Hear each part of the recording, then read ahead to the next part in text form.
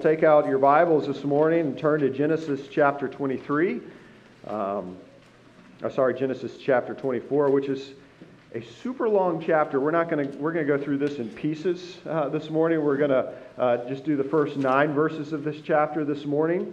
If you don't have your Bibles with you, you can turn the back of your order of worship, which the scripture is laid before you there. Just to catch you up where we're at, before we started our 4-week series on Advent, we ended with Abraham losing his wife Sarah.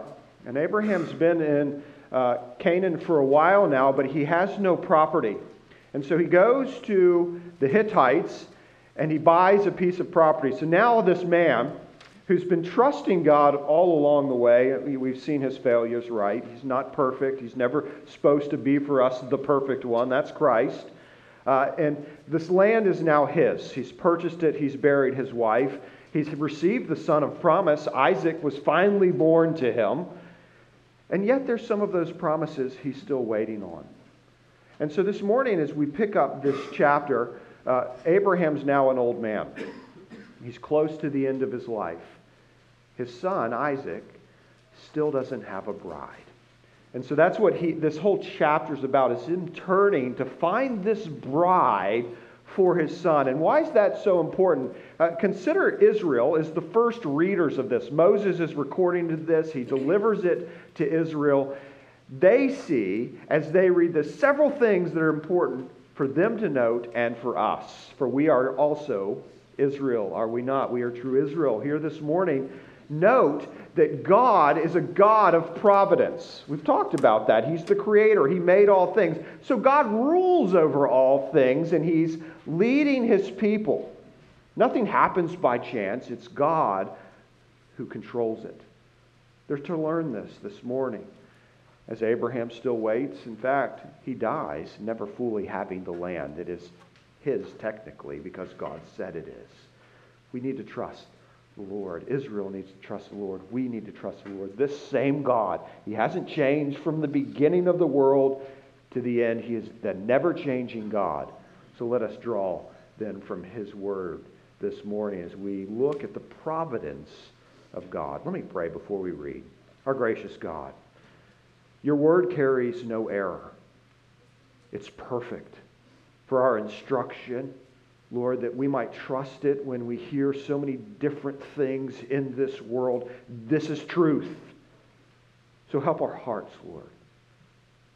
Help us if our faith is weak, if it's barely holding on. Help us in unbelief, Lord. I pray that You would give us faith to understand, that You would give us those ears to hear and to listen, that Your Spirit would be at work in us this morning, Father. Whether we've ever believed upon Christ or we love Christ with all our heart, shape us and form us that we might have the faith, Lord, that brings us to salvation. And so, Jesus, be made known. Use me, a man of weakness, Father, to proclaim the glorious gospel. It's in Jesus' name we pray. Amen. The first 9 verses of chapter 24. Now Abraham was old, well advanced in years, and the Lord had blessed Abraham in all things. And Abraham said to his servant, the oldest of his household, who had charge of all that he had, "Put your hand under my thigh, that I may make you swear by the Lord, the God of heaven and the God of earth, that you will not take a wife for my son from the daughters of the Canaanites among whom I dwell, but will go to my country and to my kindred and take a wife for my son Isaac." The servant said to him, "Perhaps the woman may not be willing to follow me to this land. Must I then take your son back to the land from which you came?" Abraham said to him, "See to it that you do not take my son back there. The Lord, the God of heaven, who took me from my father's house and from the land of my kindred, and who spoke to me and swore to me, 'To your offspring I will give this land,' He will send His angel before you, and you shall take a wife for my son from there. But if the woman is not willing to follow you, then you will be free from this oath of mine. Only you must not take my son back there." So the servant put his hand under the thigh of Abraham, his master, and swore to him concerning this matter. This is God's word for his people. Amen? When we come to a passage like this, it's helpful to consider the context in which it was written. Israel is going into that promised land, and here they're reminded of the care God takes over his people. And so as we see the providence of God orchestrating his redemptive plan to save a people for himself, we see how we're involved in this. See, what God's doing for Abraham, for Isaac, with this servant, it's not just a random story and we move on, but it's a part of the whole scope of what God's doing in the arc of the whole of the Scripture. Because if Isaac, the son of promise, has no bride and has no children, then the promises of God are made void. Because from this family, all the way back to Genesis 3:15, a seed, a son was promised that would come and crush the head of the serpent. And so, as the line continues, as the arc continues, it's not just about Isaac and a bride. It's about his child that Isaac's going to have, Jacob. And so it continues, and it narrows until it gets to the Son, Christ Jesus. So yes, it's important. It's important that we look at this and see, yes, man, Isaac has to have a bride. And so we'll consider three things this morning as we look at the providence of God working out his plan. One, the faith of Abraham. Two, the mission of the servant. And three, the work of God. First, the faith of Abraham. Hebrews 11, the great passage on faith, tells us this about faith. Faith is the assurance of things hoped for, the conviction of things not seen. Now, this accurately describes the trajectory that Abraham has been on with his God in Canaan. He dwells in a land that is technically his, right? Because God promised it. And God has the authority to make those kinds of promises. But when he looks around, he sees Canaanite walls and cities, and he only has a little plot of land, a field, and a cave where his dead wife is buried. And in his lifetime, he tells us he's old. He won't get to fully realize this promise of God. Verse 1 tells us he was old, and to be more pointed, it says, well advanced in years. This is a kind way of saying this guy doesn't have a lot of time left. In fact, you get the sense as you read this, as he sends the servant, look, by the time the servant comes back, I might not be alive. And so he gives them this specific instruction. In fact, what we just read is the last time Abraham is recorded speaking in the Scriptures. This is his last words. His last words for us to hear, not just the servant. His last words to us. And this is the reflection of a man whose faith has been shaped and is finally, at the end, showing us the full work God has been doing in him. So far, it says, the Lord has blessed Abraham in all things. And it is that blessing that he expects to continue for his son, who is the son of promise, who is without a bride. And the God who promises, it echoes in Abraham's heart. He hears those promises, and that's what gives him this confidence when he sends the servant out. The servant doesn't have that confidence. Abraham does.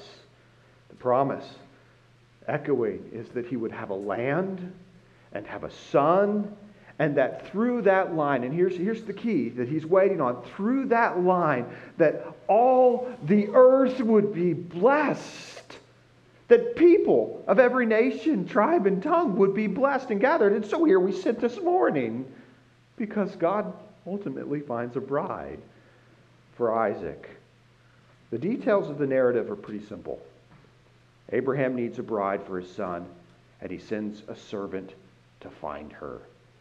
But in the instruction he gives to the servant, we learn of the kind of faith that is a model for us. He asks the servant to take an oath, and I'm glad we don't take oaths this way anymore. He says, put your hand up under my thigh. What's going on there? Well, he's asking the servant to place his hand close to that sign that is so precious to Israel, the sign of circumcision that God has set apart in this world out of all the people, a people for himself, a bloody sign. You are mine. He asks the servant to make a promise. Promise you will not get a bride, he says, from the Canaanites, but that you go back to my land, to my own country, to my family, and find a bride. And this is the first sign of a remarkable faith. The way of wisdom, right? If you're living in a time that doesn't have trains or planes or automobiles, it's 400 miles. He's asking the servant to go back 400 miles to go find a bride. Wouldn't it be easier just to look around at all the people and say, man, I can find him a beautiful Canaanite. There's plenty of women here. Abraham's faith would not allow him to do what was most convenient, but rather what was most obedient. God had given Abraham the land, but not the way of the land. And that's the problem with the Canaanites. Canaanites lived in open rebellion to God and serving other gods. And God had warned Abraham back in chapter 15, listen, I am going to visit these people, the iniquity upon their heads. These are a people that will be under judgment. These are people who sacrifice their own children before their false gods. They will suffer my wrath. That's a good reason for Abraham to say, don't get my bride from that place. Go back home. Really, it means to be set apart. Set apart to worship God and to be in relationship. And Abraham doesn't want to see his son yoked in marriage to a bride who has no regard for Yahweh, for the one who says, I am, and there is no other. So faith is one. It is living without compromise. A faith without compromise. That means often it chooses to take the way that is more difficult when there is an easier option. As Moses wrote this, it's instructive to Israel. Israel's going to land, and you remember what God warned them in Deuteronomy 7. He tells them, look, when you go into the land, and he says, I don't want your sons to marry their daughters, and I don't want your daughters to marry their sons. And he tells them why. Because if you do this, it will lead you away from the God who saved you into idolatry. And that's how it played out, isn't it? That's their problem. Even when they go into exile and come back, once again, they start marrying those who live in the land. It was their continual problem. They would not be obedient and would not trust God and believe in His word. Faith is to be without compromise in this world. Our faith trusts in the providence of God. We see that in this passage. What does Abraham know of his God? Verse 3. He says God is the God of heaven and the God of earth. Now that's a loaded statement. That encompasses everything. The God that he serves is not some God that some guy down the street carved out of a piece of wood or hammered out of stone. This is the God who made the very stone and made the wood. He is the God of heaven and earth. That's, as he tells the servant, that's who I trust. This is the one who reigns over everything and providentially orchestrates everything. The Shorter Catechism calls this providence. This is what it says that means. The providence of God is His most holy, wise, and powerful preserving and governing of all His creatures and all their actions. Do you get it? Now, R.C. Sproul is famous for saying, there is not an atom bumping into another atom in this world that God isn't orchestrating. That's an amazing thought, isn't it? So what about Abraham and this need for a bride and a servant who's to go forward? Faith. The God of heaven and earth goes with you, and this is his plan. So go with confidence. Faith isn't making something happen. Faith isn't us making something happen because we believe hard enough. That's man-centered. Faith, instead, is entrusting our ways to the Lord. Elsewhere it is said, trusting in God's providence helps us to be patient in every adversity, thankful in prosperity, and for the future, have confidence in our faithful God and Father. That is why Abraham says, go back to my country to get a bride. I know, listen, servant, it's 400 miles. It's not convenient, but this is how God would have it, and I trust him. Verse 7, he is confident that the God who showed him steadfast love and swore to him that his offspring will have this land will see to it by his own means. And the servant, I love this, he asks a pretty honest question. Okay, I hear you. But what if I go all the way there and she's not willing to come back? I mean, you're asking me to take an oath before God. What am I supposed to do when I get there and she won't come? Should I take your son back there? Once again, we see how confident this man's faith, Abraham's faith, is in God.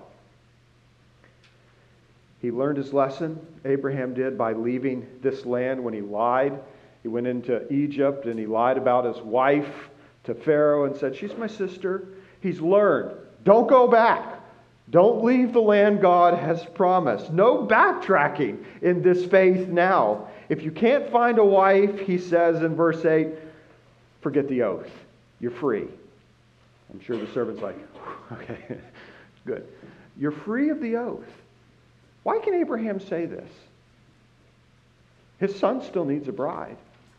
He's confident the Lord's going to do what he's going to do. Listen, if you go back, you're free of the oath. God's going to provide it some other way. Just like he did the ram in the bush when I was supposed to sacrifice my son. Boom, there's the ram. God provides even when you don't expect it, right? You've done everything. You've raised the knife slowly. Lord, do something. A ram. He expects the same thing here for a son. Faith is forward-looking. Not backwards. Don't take my son back to that place. God's given us this place. In fact, Hebrews 11 unpacks what this looks like. It says this, these all died, and it's talking about Abraham and Sarah, not having received the things promised, but having seen them from afar, and having acknowledged that they were strangers and exiles on this earth. If they had been thinking of the land from which they had gone out, they would have had opportunity to return. It's saying he could have gone back. You know, he didn't get the whole land that God had promised. He could have gone back, but it says, instead, they had been thinking of the land. Sorry, I lost my. They were thinking of that heavenly place, the heavenly land that they would receive. His faith was looking to a better land and a greater hope. No, Isaac shouldn't go back to where he came from, but should live in light of the promises of God now. And often, brothers and sisters, that's not knowing what tomorrow offers. We're looking around your current situation going, man, where is God in this? Faith is trusting in the promises of God, looking forward, not backward. Brothers and sisters, have faith like Abraham. I don't often do that, be like so-and-so. Have faith like Abraham.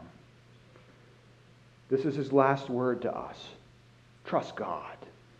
Do not compromise with this world or the things of this world. Trust that he who rules heaven and earth and providentially provides for you will see to it that he brings you to the end of all his promises. We are not made for this world, but our faith in this world looks with eyes that can't yet see all the things that God has provided for us in his plan. So we are to have faith like Abraham. And now we turn to the servant who has a mission. the mission of the servant. His mission is pretty straightforward, as we said. He is a servant who has been given a specific task with specific parameters. His only role is to be obedient in these things. Of course, this requires his faith, in which we will see in the following weeks as he actually goes on the mission and marvels at the providence of God, as God all along the way shows that he's going before him. But he's going to seek a bride. Now, it's that word, bride, that is so important in the Word of God. You go back to the very first bride, to Eve. This one who God looked at Adam and said, he needs someone. And I'm going to give him someone who will be his helpmate, who will walk with him, encourage him, and be for him this helpmate that helps him live in all the promises of God.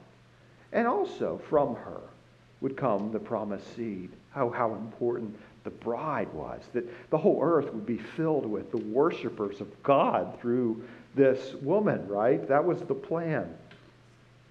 And as we go through Scripture, Israel's described as a bride of God. We see that the church is called the bride of Christ. That at the very end, it ends.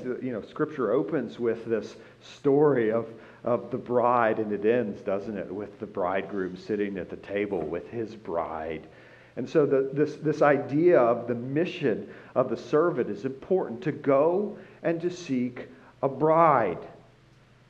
So the servant's to look for a bride that will not only love Isaac, but love his God. And since this is the son for whom the promises will come, the mission is of utmost importance. There's a lot of instruction here for Israel and for us. As we read this passage, Israel is reminded that she herself was the bride that God came looking for. A bride in the far-off land. The bride that was could not rescue herself. What does God do? But he sends a servant. He sends Moses, the servant, to go and to draw the bride out and bring her out to a land flowing with milk and honey. Not to leave her there, but to bring her to the promised land. Just as Isaac was sent to leave Canaan, Israel wasn't to stay in Egypt. Moses' mission was to retrieve them. God works his will in his own time and by his own means, and it is important that those who are servants of God recognize this. God gives his servants missions. We are the servants of God, but the power rests in him. John the Baptist knew this. The great crowds came and gathered and saw the work that he was doing. This servant who was sent before Christ, what was he doing? To go and to gather the bride, to call them to faith and repentance, and to be baptized, so that some were confused. They saw Jesus now working. They come to John and say, are you the Christ, or is he the Christ? What's going on here? What's happening? John the Baptist says, don't be confused. I'm the servant who goes before him. Never confuse me with the bridegroom. I am a friend of the bridegroom, and I am on mission, he says, to watch over her, to draw her out. And so God loves to send his servants, doesn't he? God sends us as servants. We've been praying about it. We've been talking about how God would use us. What is the mission? What are we here for? What is the church to be doing? We, who are called the bride of Christ, are also to be sent out into the world. Often the world's called as the far off, the bride who's back in Abraham's land. We're sent on mission into the world. What's our confidence? What's our confidence in doing this? Look, you might not have any. You're telling me to go and invite people to come to Christianity Explored. I get nervous around people. I don't have the words. Sounds an awful lot like Moses, by the way. He had the same kind of excuses. God calls us. Where's the power? Is it in you that or any of us, that Christianity Explored, this evangelism effort that we have coming up, might be successful? Let me encourage you. It is not in your power. It's the working of God, right? The power that we see, the God of heaven and earth. But what has he done? he said, be obedient. Servants of Christ, you've been given a mission. Go. Go. The Lord goes before you. His Spirit works. So when we think about the invitations that have gone out, when we think what might happen here, none of it may we take credit for, just that, God, you called me, and I've been obedient. He sends us into the world on mission. That's an honor, isn't it? Can you imagine Abraham, an old dying man, looks at this servant, and he says to him, I'm placing everything in your hands. I'm entrusting you with my precious son. Would you go and seek a bride? Christ Jesus says to us, beautiful, right? Paul says, how beautiful are the feet of those who go preaching the good news. Christ Jesus has said, would you go and seek? Would you go on mission? He has entrusted to us this precious mission in the world. That's amazing. And it's not because you're strong for it. It's not because he saw in you just, man, that's the most appealing person I have ever seen. They are going to win so many souls. No, because he's also placed his servant in you, the Holy Spirit, called the Helper, the Comforter, the one who has the power to raise the dead. That's what's at work in his servants who are on mission. That's good news, isn't it? What a privilege we've been given. And so we can turn now to finally see the work of God. We've seen remarkable faith. We've seen the mission of the servant. Let us finally consider the real power at work in our last point. The ultimate lesson here is that God can be trusted in his providential care over the affairs of men. Abraham knew that in all things God had blessed him. And as the Israelites read this, the very first readers of this book, they have been reminded from Genesis 1 to 24. What kind of God is it that has been with us in the wilderness? Well, it's the God who can speak, and from nothing comes something. Everything that we see and behold, by his will and power, he made it. Man, that's the kind of wisdom we're entrusting ourselves to. Israel reads and sees then from the beginning, this is not a God to be mistrusted, right? This is not a God to abandon, because they read about Noah and how the world abandoned this God and went away from him. So it's a serious matter then to not obey God. He is serious when he says he is both at the same time a God of judgment and wrath and a God of salvation. He holds both out at the same time. And he rescues those who trust in him, as he did in the ark. What kind of God is this? Not a God to be trifled with as he divides the nations at the Tower of Babel. What kind of God is this? He is a compassionate God who draws Abram, as he was first called, out of a house filled with idolatry, out of all the people, and says, you're mine, and I make promises to you. What kind of God is this? Abraham shows he's a God who gives blessing. And now Israel in the wilderness, they go, yeah, I remember. It's the God who humbled the most powerful man in the world, brought him to his knees and rescued us out of Egypt. It is the God who can split a sea in half. We have seen the work of this God as we passed through and came to a barren ground where he caused bread to be there in the morning and birds to show up so we had meat. This is the God who has gone before us as fire by night and a pillar of cloud by day. This is the God who promised us in Exodus that he would send his angel before us, right? So what we're reading here is like the Exodus all over again. The God who goes and gets his bride and watches all along as he fulfills his promises and blessings. Israel reads it and goes, that's the kind of God at work. And now as they enter the promised land, they see this walls crumble, that they don't even have to strike with a sword or an army, just by the shout This is the kind of God that works and goes before them. What a powerful and awesome God. So in verse 7, Abraham encouraged his servant that God would send his angel before and that he will find his mission successful in finding a bride. God promises to be involved and engaged in all of this. And that's the kind of confidence Israel's to have and we are to have. This is the God who is at work in his unfolding redemptive plan. That if he'll see to these matters, if he'll see to Israel in the wilderness, if he'll see to Abraham, a dying man who needs a bride for his son, if he'll see to Isaac, then giving him a bride is the same God who will see all the way to the coming of his son, that even those men, right, who thought they were working in their own hatred and power and authority to crucify the Christ, were only the working of a providential God unfolding his redemptive plan. That even in the killing of his son, that no one can take credit for that, even the murderers. It was God who was slaying his own son for the forgiveness of sins. Yes, this is the God who is at work in all of the scriptures, and it's the God that even death can't keep him in the tomb, that he raises from the dead. Brothers and sisters, here we sit on the other side of the cross, and it is this same God that is at work in his redemptive plan.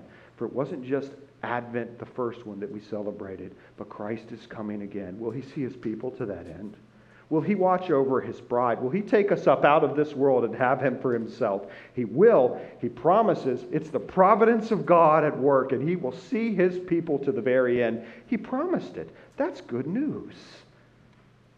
That's good news for those who have trusted and taken faith in the God of Abraham and Isaac and Jacob, who have looked to the Messiah, Jesus, that is the ultimate Son, who will get a bride in the end. That's your promises. This morning you may go, Christians are weird. I don't understand all of these stories and why you guys go through them. Listen, it's all about the Messiah. All of this is leading to a Messiah. If you've never met Christ, maybe consider the providence of God. This morning, where two atoms can't crash together because God has orchestrated it, right? They don't do it randomly. Maybe it's not so random that you're here this morning, but it's the providence of God have brought you this morning to hear that he loves his people, that he's given his Son, Jesus, the Son. And that's not just for those who have their lives together, right? Because no one does. They're hiding the true reality. We need Christ, all of us. And that is offered to you freely in the gospel. Jesus Christ can be yours this morning if you'll have the faith of Abraham. That is trusting in God's promises. And he has promised, my Son whom I've given is for you. Believe in him, and you shall be saved. Amen? Let's pray.